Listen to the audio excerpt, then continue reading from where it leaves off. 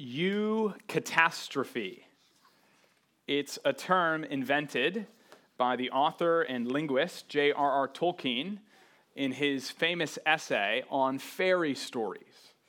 It means the opposite of a catastrophe. Eu, meaning the Greek prefix for good, so eulogy, good word. Eucatastrophe. It's the opposite of a catastrophe, right? So a catastrophe refers to a dramatic and surprising downturn, like when Frodo puts on the ring he's sworn to destroy, or when Princess Anna, turning to solid ice because of a frozen heart, is betrayed by Prince Hans. Contrast that with a eucatastrophe, which Wikipedia defines as a sudden turn of events in a story which ensures that the protagonist does not meet some terrible, impending, and very plausible and probable doom. Like the Death Star being obliterated just before the rebel base would be destroyed in A New Hope. Like 28-3. In a world that so often seems so dark, are these happy endings mere wishful thinking? Are they, to cite Tolkien's own essay, merely the stuff of movies and fairy tales? This morning we come to the two most important events in human history as we consider the death and resurrection of the Son of God. So if you have a Bible, let me encourage you to turn to Mark chapter 15. We'll be in verses 33 to 16:8. If you don't have a Bible, there are Bibles at the back. Please feel free to grab one of those. This morning, after 24 weeks, we finally made it.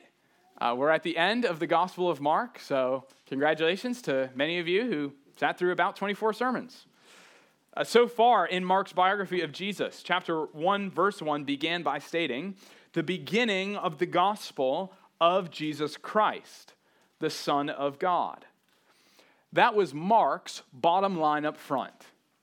He says, I'm giving you the main idea of the next 16 chapters in chapter 1, verse 1. Jesus is the Christ, the Son of God. And so for the last 15 chapters, we've seen various people interacting with Jesus, and all in the while, in the background, there's this question that sometimes comes to the foreground: who is Jesus? It's what people were asking all along. And progressively, the answers have been getting a little bit better, but still many remain confused about who he was. In chapter 1, again, we saw the Father at Jesus' baptism anoint him with God the Holy Spirit and declare, "You are my beloved Son, in whom I'm well pleased." We've seen the demons witness that Jesus is the Son of God as they tremble before him. The crowds have flocked for displays of power and authority. And then since chapter 8, Jesus began explicitly asserting his own kingship and his imminent sufferings, both of which were coming true in Jerusalem. And so it has happened. Just as Jesus called his followers to take up their crosses and deny themselves and follow him, so Jesus literally headed to the cross, where he would lose his life for the sake of the gospel. Last time in Mark, we saw Jesus endure mockery and scorn as Jews and Gentiles conspired to put him on the cross. And so we left off in verse 33 with Jesus literally hanging on the cross. We'll have 3 points this morning. And the main idea of our passage is simply this: for those with eyes to see, Jesus is the crucified and resurrected Son of God. For those with eyes to see, Jesus is the crucified and resurrected Son of God. Now, before we read our passage, I want to briefly explain why we're going to stop this sermon in this sermon series at verse 8 of chapter 16. If you look at your Bibles, you'll notice that there are some verses after the words, "for they were afraid." But those words probably have a bracket or an italics or something like that around them. And the reason for that is that the earliest manuscripts of Mark don't have those last 12 verses or so. Okay, so for the Gospel of Mark, like with every other book of the Bible, we don't have the original copy that Mark wrote. but that's not a problem because we have lots and lots and lots of copies. And so what this allows us to do is we compare those different copies, and if we've got 99 copies that say one thing, and then we've got one version that says the other, well, we know that the scribe or the copyist just made an error. So the fact that we've got so many witnesses means that we have 99.8% certainty about what the original authors of the New Testament wrote. So if you ask an atheist scholar like Bart Ehrman at the University of North Carolina, Chapel Hill, who doesn't believe in Jesus, he will agree that we have 99.8% of what the apostles originally wrote. This morning, we come to the 0.2% where we're not as sure. But yet, I'll be honest, at the same time, it's fairly clear that Mark ended in verse 8 because all of the earliest copies that we have end in verse 8. And so we'll only be going through what the Holy Spirit inspired Mark to write, concluding in verse 8. And I hope that far from diminishing your confidence in the Bible, this rather strengthens it. That you know that when you're reading your Bible, when you're reading your New Testament, you have the very words that God inspired the apostles to write. You've looked at the most difficult textual problem in the entire Bible, or in the entire New Testament, Mark 16. And it's really it doesn't change the meaning of our passage at all. So with all that in mind, let's look now at Mark 15, beginning in verse 33. And when the 6th hour had come, there was darkness over the whole land until the 9th hour.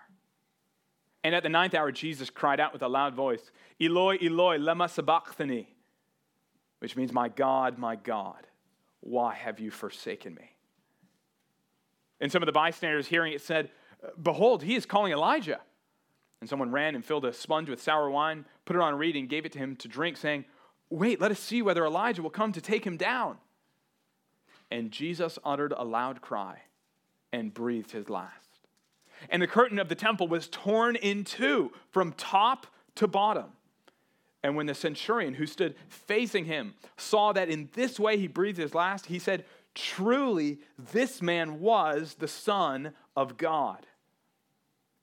There were also women looking on from a distance, among whom were Mary Magdalene and Mary, the mother of James the younger and of Joseph and Salome.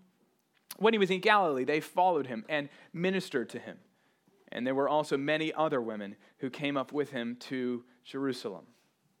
And when evening had come, since it was the day of preparation, that is the day before the Sabbath, Joseph of Arimathea, a respected member of the council, who was also himself looking for the kingdom of God, took courage and went to Pilate and asked for the body of Jesus. Pilate was surprised to hear that he should have died already. And summoning the centurion, he asked him whether he was already dead. And when he learned from the centurion that he was dead, he granted the corpse to Joseph. And Joseph bought a linen shroud, and taking him down, wrapped him in a linen shroud and laid him in a tomb that had been cut out of the rock.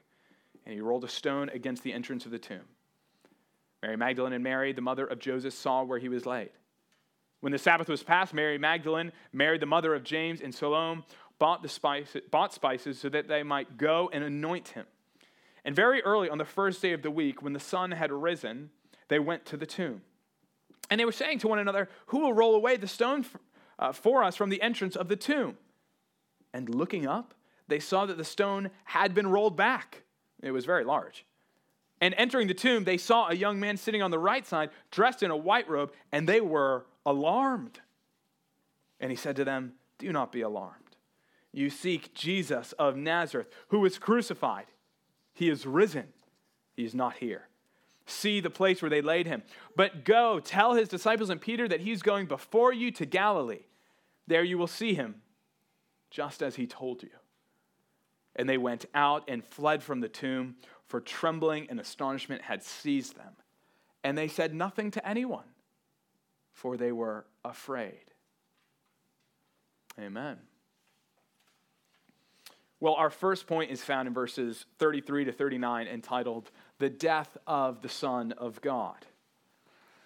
As you can tell, we've literally picked right up in the middle of the crucifixion of Jesus. Jesus was initially crucified at the third hour of the day, which was 9 a.m., and then in verse 33, we see that from 3 p.m. from noon to 3 p.m., darkness covers the whole land. You know, while Mark covered about 3 years of Jesus' ministry in 10 chapters, he's devoted the last 6 chapters to Jesus' final week. You know, he's really zoomed in on this final week. Well, now he's spent about the last 2 chapters zooming in even more, giving us an hour-by-hour account of Jesus on the cross. What are we to make of the darkness covering the land? In short, it's a fulfillment of Amos 8:9, because it represents nothing less than the judgment of God. In Amos 8, we read, "On that day, when the songs of the temple shall become wailings, declares the Lord God, I will make the sun go down at noon and will darken the earth in broad daylight."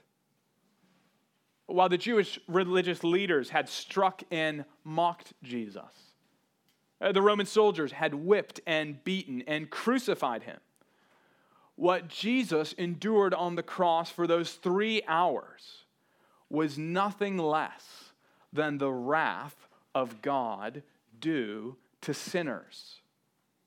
As we considered a few weeks ago, the suffering that Jesus endured at the hands of sinners was nothing compared to the bruising that Jesus endured at the hand of Almighty God. That's why he cries out in verse 34, my God, why have you forsaken me?" You see, on the cross, Jesus experienced something that he had never known for all eternity. For ages and ages past, for millennia upon millennia upon millennia, he had always known the love and delight of his Father. For eons and eons, he had known the Father's embrace and smile.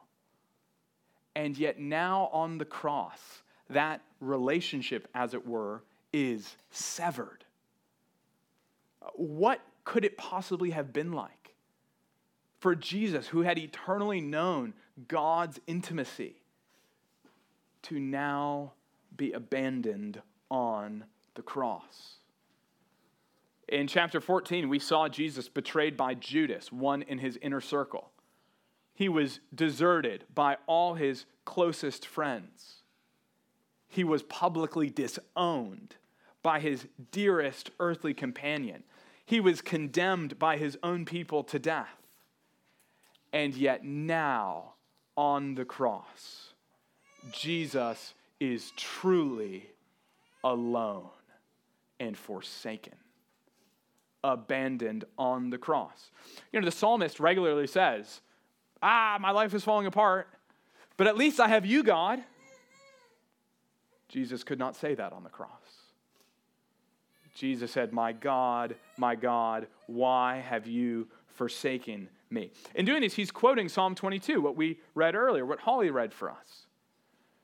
Jesus is quoting the first verse of Psalm 22. I guess you could say that scripture memory is one potential application of this verse. In trials in your life, you should remember scripture. But more than that, Jesus quotes Psalm 22 not for inspiration or to remind himself of what David went through, but because he was living Psalm 22. That is, Psalm 22 is not ultimately about David. It's about Jesus. We even saw last week that Jesus' garments were divided, just like the psalm predicted. As Jesus has reminded us over and over again, this road to the cross is what God had intended. It was God's plan, what had been planned for ages past. And it's what we sang earlier. See the destined day arise. God's entire plan had been building to this culminating moment. And yet, people still misunderstood Jesus. Right? That's why verses 35 and 36, they think that Jesus is trying to call for help. They thought he was trying to get down from the cross. Yet even as we saw 2 weeks ago, Jesus was saving others. He was not saving himself, and thus he was not able to get down if he was to save his people. And so verse 37 reads, "And Jesus uttered a loud cry and breathed his last."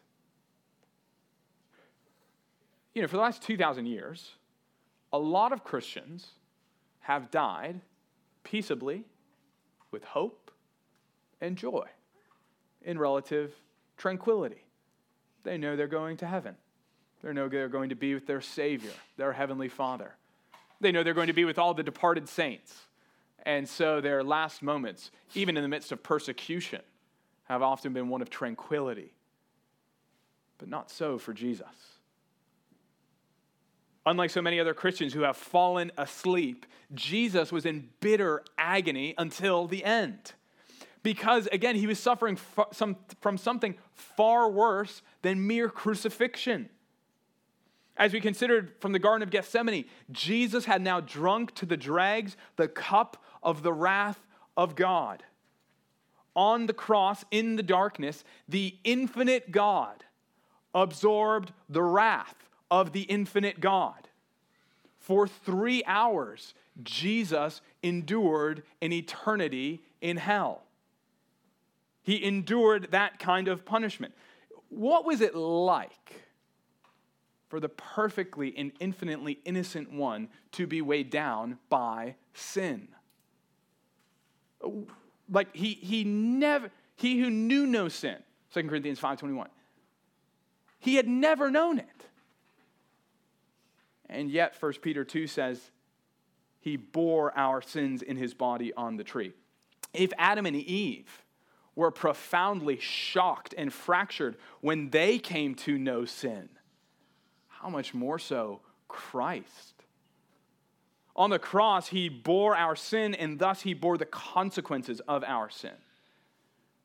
It means that Jesus was treated on the cross as if he had committed all the sins of his people. On the cross, Jesus was treated as if he had committed all the sins of his people. So I've been reflecting on this fact for the past few weeks, reading, listening to songs, thinking about this. The best description I have of this is from Christian rapper Shai Linne. Okay, so I'm going to read you some of his lyrics. I'm not going to rap it, don't worry. But the cross is just everywhere around us. We see it, and the scandal of it. I think it can escape us.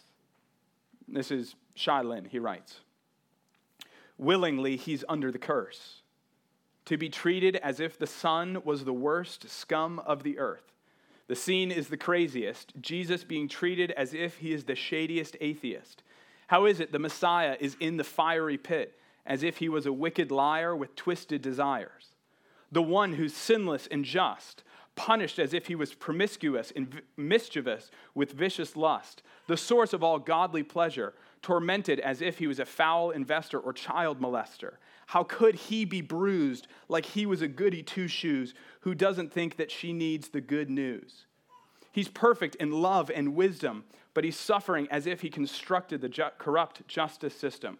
We should mourn at the backdrop. Jesus torn like he's on the corner with crack rock with porn on his laptop. What is this? His gifts are infinite, but he's hit with licks for religious hypocrites. He's the light, but being treated like. He's the seedy type who likes to beat his wife. He's treated like a rapist, treated like a slanderer, treated like a racist, or maybe a philanderer. Jesus being penalized like he had sin inside, filled with inner pride while committing genocide. I could write for 1 billion years and still can't name all of the sins placed on the Lamb slain. What was that like? What would compel him to do that? Oh, beloved, this is what happened at the cross. Jesus suffered for our sins so that we wouldn't have to. Jesus paid our ransom so that we are freed from death and sin and the devil. The depth of your love is known by the lengths to which you will go to serve somebody, right? So if we're staying together and you drop something and you're holding a child or a lot of items and you say, hey, can you pick that up? It's not that hard for me to pick an item up for you. If you say, Scott, can you drive me to Logan at 4 a.m. tomorrow? That might test my love for you. Consider the immensity of Christ's love for you that would take him to the cross. What else would compel him if not a love for you, for his people, a love for God? At the cross, theologians sometimes refer to it as the atonement. Atonement simply means at oneness. That is, we used to be estranged and alienated from God, but now the cross and Jesus has reconciled us to God. You see, the cross solves the problem that kept us out of relationship with God. It's the same problem Adam and Eve incurred when they believed the devil's lie and they ate the fruit God told them not to eat. You remember what happened? They sinned, and thus they incurred guilt, and thus they could not be in fellowship with God. They were kicked out of the garden. They were estranged when they used to know fellowship. For God is perfectly holy. He's totally just. One sin is enough to estrange us from God. And if you know yourself at all, you know that you've committed a lot more than one sin. And so the question is, if Adam and Eve were kicked out for one sin, how can we get back into relationship with God? And the answer is the cross.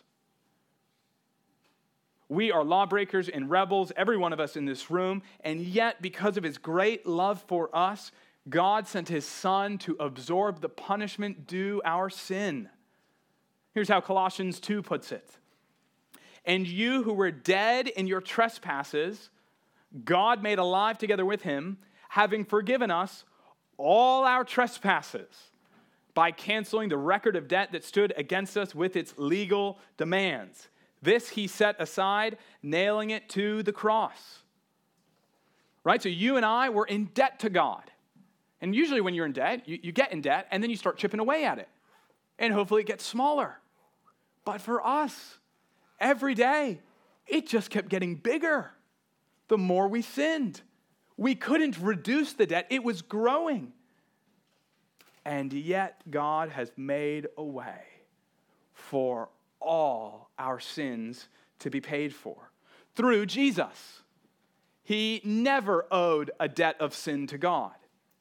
And so he could take our sin upon himself. It stood against us with its legal demands. And now Jesus says, I got this, paid in full. And it's as we sang, Jesus paid it all. Brothers and sisters, praise God. At the cross, we see God's infinite love and his infinite justice and holiness. At the cross, we see his holy hatred for sin, his resolve to punish transgressors, his justice and his righteousness in Jesus dying. And at the cross, we witness his infinite compassion and love. It was Jesus dying, not you and me. His love and compassion, his patience and forbearance, his generosity and persevering mercy are all on brilliant display at the cross. This is what we will celebrate for ages upon ages in heaven. Galatians 5:9 states, and they sang a new song to the Lamb, saying, worthy are you to take the scroll and to open its seals, for you were slain, and by your blood you ransomed people for God from every tribe and language and people and nation. This is what the cross achieved. And then in verses 38 and 39, we see two immediate effects of the cross. You look there at verse 38. We read, and the curtain of the temple was torn in two from top to bottom. You know, this is so significant because of the conflict Jesus has had with the temple authorities over the preceding chapters. Since chapter 11, the Sanhedrin, the council, the chief priests and the scribes and the Pharisees, they've had it out for Jesus. They were the ones who literally arrested Jesus and condemned him to death. And so when Jesus dies, it looks like they've won, right? I mean, Jesus predicted the destruction of the temple, and yet here it is Jesus who meets an untimely end. Ha! Well, except for verse 38. Jesus said the temple would be destroyed in that generation. That would come to fruition totally and finally in 70 AD when the Roman general Titus sacked the city of Jerusalem. But here at 3 p.m. on Good Friday, the curtain of the temple is torn in two. You know, the temple, as it were, went out of business. Just like that. It's just like with Be Good, right? One day it's there, working great. The next, it's all over. So the temple is useless now. The curtain of the temple was the curtain that divided the Holy of Holies, where God's presence dwelled, from the rest of the temple. That is, it separated the presence of God from people. God was other, he was holy, and just as he couldn't dwell with sinful Adam and Eve, so he couldn't dwell with sinful Israel in unmediated fellowship, what Adam and Eve had first enjoyed, where they walked with God in the Garden of Eden. Well, now there was a curtain that separated God and Israel. Only once a year on the Day of Atonement could the high priest approach God's presence, go into the Holy of Holies behind the curtain with a sacrifice.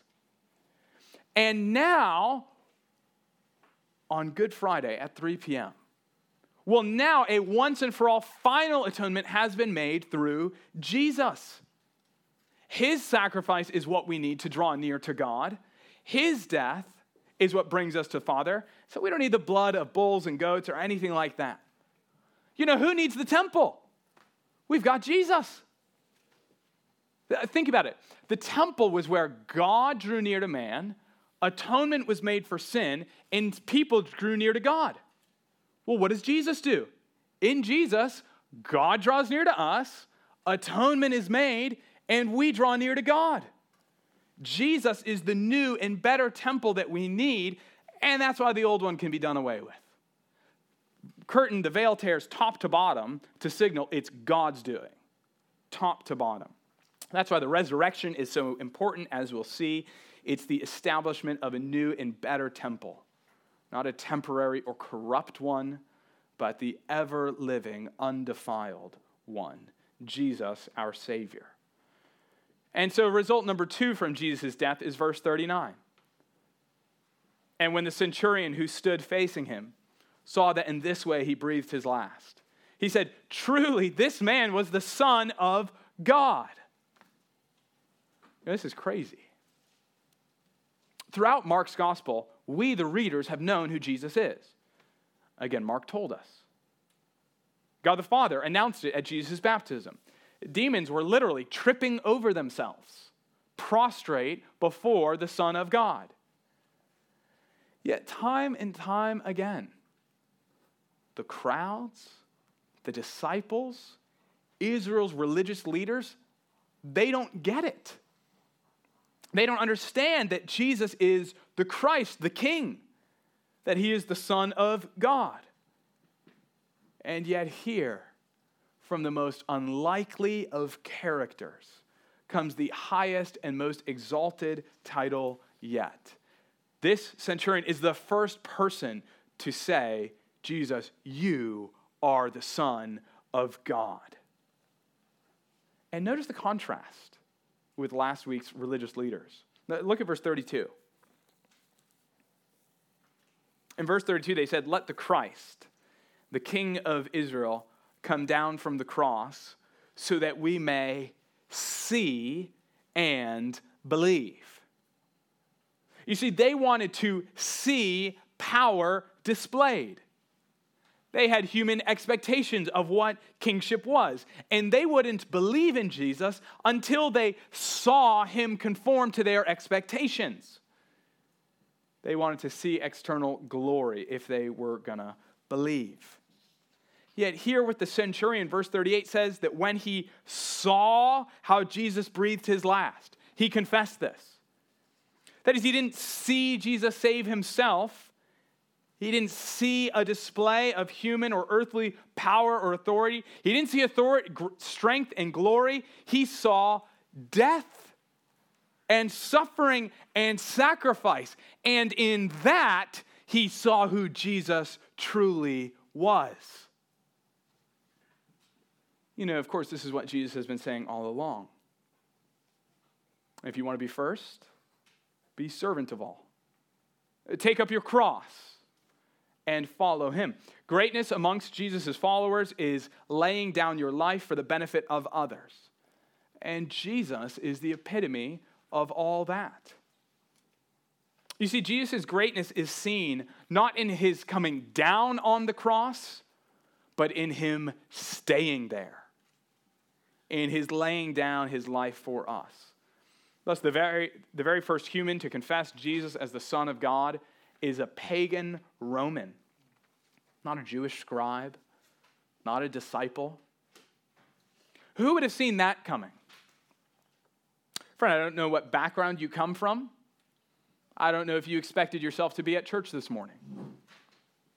Know that God loves to show himself to the least likely. Those who, humanly speaking, seem farthest from God. It doesn't matter your past, ways that you have sinned, or ways that you've been sinned against. God loves to save the least likely, to reveal himself in his glory, in his grace, in his goodness to people like this Roman centurion. That's what verses 40 and 41 reinforce as well, as we're introduced to some of the women who followed Jesus. Mary Magdalene, another Mary, and Salome. Verse 41 states, when he was in Galilee, they followed him and ministered to him. And there were also many other women who came up with him to Jerusalem. Now pause. This is a really, really random time to insert a comment about Jesus' female followers, right? I mean, Mark's like telling this really dramatic hour-by-hour story of how Jesus is crucified. Why does he interrupt to say, oh, and a lot of women followed him as well? Well, it's because of the absolutely crucial role they're about to play in this story when they find the empty tomb. And yet, even before that, Mark reminds us that they've been there all along.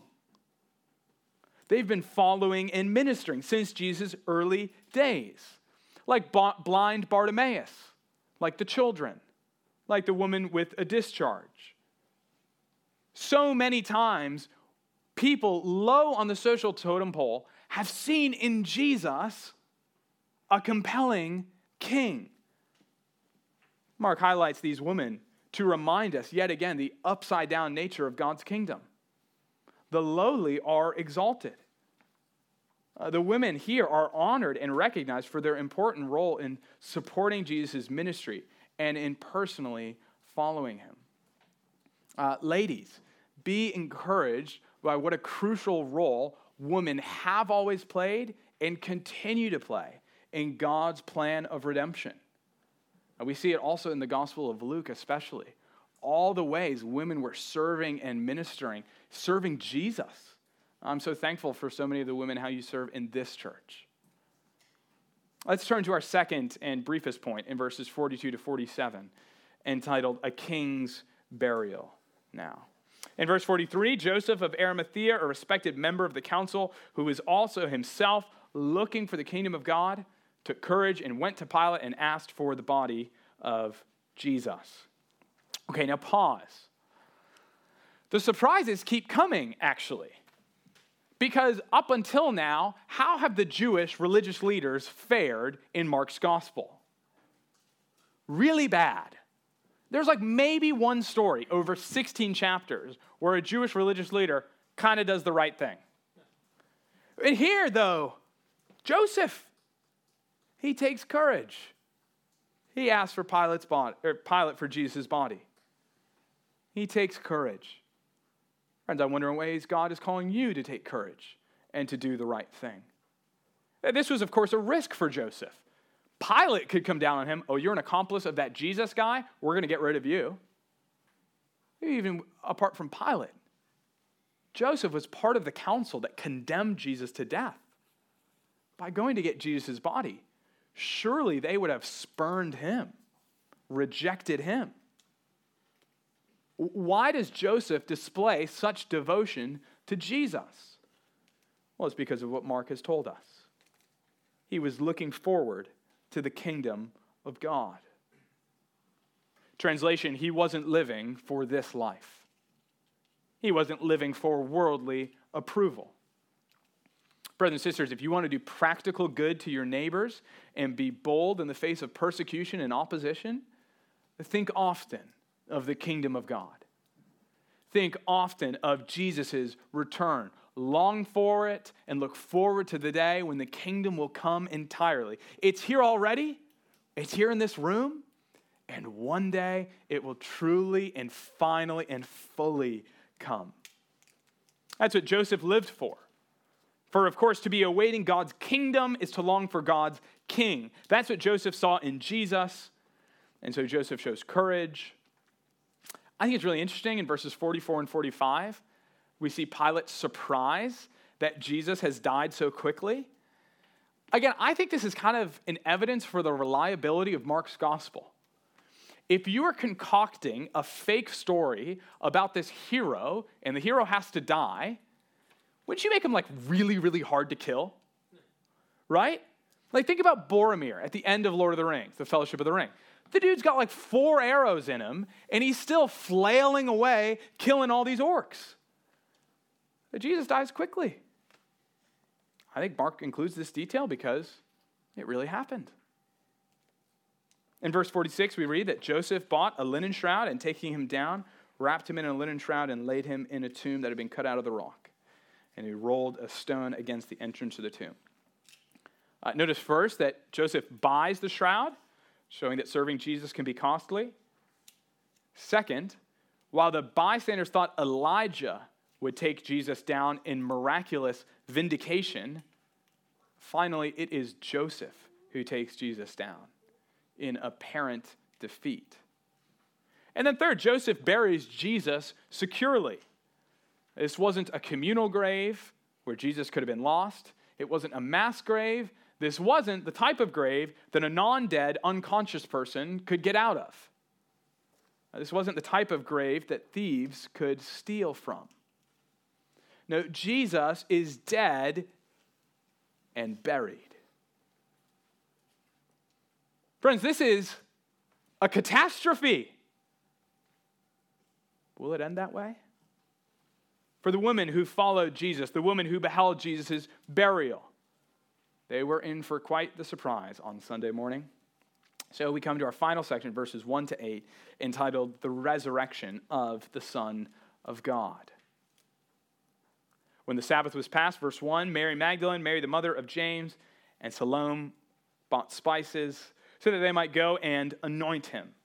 And very early on the first day of the week, when the sun had risen, they went to the tomb.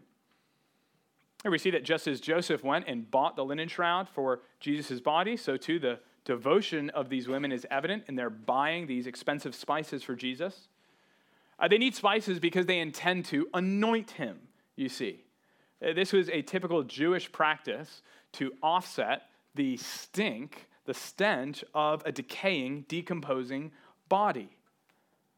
In short, these women were not expecting a resurrection. They were looking for a corpse. And I love verse 3. And they were saying to one another, who will roll the stone away from us, from the entrance of the tomb? Guys, that's not like a little problem. That's a really big deal. It's like saying, let's go to D.C. and get lunch with the president. Oh, how are you going to do it? I don't know. Let's just start going.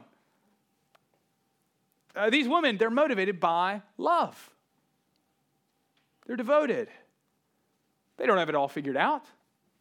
They just know this honors Jesus. Let's do it. I don't know all the details. Let's try it. I think it's a wonderful example for us. And then the action begins. In verse 4, the massive stone has been rolled away. I guess they will be able to anoint Jesus' corpse after all. Or will they? Verse 5. And entering the tomb, they saw a young man sitting on the right side, dressed in a white robe, and they were alarmed. And he said to them, do not be alarmed. You seek Jesus of Nazareth, who was crucified. He has risen. He's not here. See the place where they laid him. Friends, this is incredible. Don't let the familiarity of the story diminish your wonder. Dead people don't get up. They don't stop being dead, especially crucified ones. This was not the case of Jesus being mostly dead from the Princess Bride. No, he's like really, really dead. The centurion knew it. He had witnessed hundreds and hundreds of executions, likely. The angel's message is crazy, but it's true. As Jesus said in chapter 10, all things are possible with God. The same Father who pronounced his blessing and delight over his Son in chapter 1 is the same God who poured out his wrath in chapter 15, is the same God who resurrected him up here in chapter 16. In verse 6, the young man offers evidence to the woman, this angelic messenger, as he tells them to look at the spot where Jesus was laid. You see, the Christian faith and belief in a resurrected Lord is not a kind of pie-in-the-sky blind faith. It's a reasoned faith based on evidence. The young man says, look, right here. He's not here. Though the disciples had all fallen away and Peter had denied Jesus 3 times, yet Christ, evidently in verse 7, shows mercy. Despite their failings, he desires to be with them. And so how do the women respond? The very conclusion of Mark's gospel, verse 8. And they went out and fled from the tomb, for trembling and astonishment had seized them, and they said nothing to anyone, for they were afraid. What is happening here? This is like the climax of the story. This is what Jesus was building to the whole time, right? Isn't Mark about the revelation of Jesus' identity? Mark doesn't even show us the resurrected Jesus. What's going on here? What are we to make of this? Well, first we know from the other gospel accounts that the women eventually do report this to the disciples. They were the first messengers of the gospel. But I think Mark deliberately doesn't show us the resurrected Jesus as a contrast with last week's religious leaders. It's what we considered earlier in verse 15, I think 31. They say, come down from the cross, and then verse 32, come down from the cross so that we might see and believe. Meanwhile, the Roman centurion was the opposite. He saw how Jesus breathed his last and died, and seeing that, he believed. The point, I think, is this. The chief priests insisted on seeing a display of worldly power. But that's not how Christ's kingdom works. Put another way, if you can't see Jesus' glory and power and authority in the cross, well, then the sight of the resurrection will do you no good. For it is the cross in which Jesus' greatness is on fullest display. The resurrection is the vindication of that glory. But if you don't see that glory in the cross, what's this resurrected Jesus going to do for you? And so the question for these women, the question for Mark's readers, the question for you and for me is, do you see? Do you see Jesus on the cross and behold his goodness? On the cross, do you see his love? Do you see what true greatness looks like in the kingdom of God? Do you see the cross for all that it is? All the revelation of God's glory and grace in the face of Jesus Christ. These women, Mary and Salome, they were brave enough to go to the tomb of a crucified criminal. Now, would they be brave enough to take Jesus at his word? Jesus' resurrection is the vindication of his innocence and the display of his kingship. He was already innocent, and he was already king. The resurrection is the public pronouncement of that. What did the resurrection achieve for us? Let me conclude with 3 final items. It's actually what we've already read in our historic catechism, what Dave led us through. First, the resurrection of Jesus Christ assures us that we now possess the righteousness of Christ. Romans 4:25 says, righteousness will be counted to us who believe in him who raised from the dead Jesus our Lord, who is delivered up for our trespasses and raised for our justification. That is, the resurrection is integral to our salvation because in it we get the righteousness of God. Second, the resurrection of the Lord Jesus grants us new life. To be a Christian is to be united to Christ, to be married to Christ, such that all that was ours becomes his, like sin and judgment and death. Okay, he gets that. But now that we're united to Christ, all that is his becomes ours, like righteousness and eternal life, communion with God. We now get new life because of Jesus' resurrection. Ephesians 2 declares, even when we were dead in our trespasses, God made us alive together with Christ. By grace you have been saved and raised us up with him. It means that right now, if you are a Christian, you have resurrection life in you. You have already passed from death to life. And so third and finally, we are now awaiting our own blessed and glorious resurrection from the dead. Death doesn't have the final word for the Christian any more than it did for Jesus. Philippians 3 states, we await a Savior, the Lord Jesus Christ, who will transform our lowly bodies to be like his glorious body. Brothers and sisters, this is your King. Humble and lowly, gentle and merciful, power through weakness, glory in his sacrifice. If this morning you haven't bowed to King Jesus as Lord of your life, do so today for the forgiveness of your sins and the hope of eternal life. For if you have seen Christ's glory on the cross, I hope that you will follow your King in pursuing true greatness, in the humble service of others. I hope that we as a church will more eagerly take up our crosses and lay down our lives in the confident expectation that just as Jesus rose to indestructible life, so too will we. Let's pray. Heavenly Father, we praise you for the gift of your Son. We praise you that you planned all this in eternity past. Lord Jesus, we praise you that you enacted it, that you accomplished it on our behalf, that you suffered for us so that we could be forgiven. And Holy Spirit, we praise you because you are the one who opens our eyes to see. We would be blind and deaf and hard-hearted without you. So we praise you for your grace. Cause us to enjoy Christ and follow him ever more faithfully now. We ask this in Jesus' name and for his glory. Amen.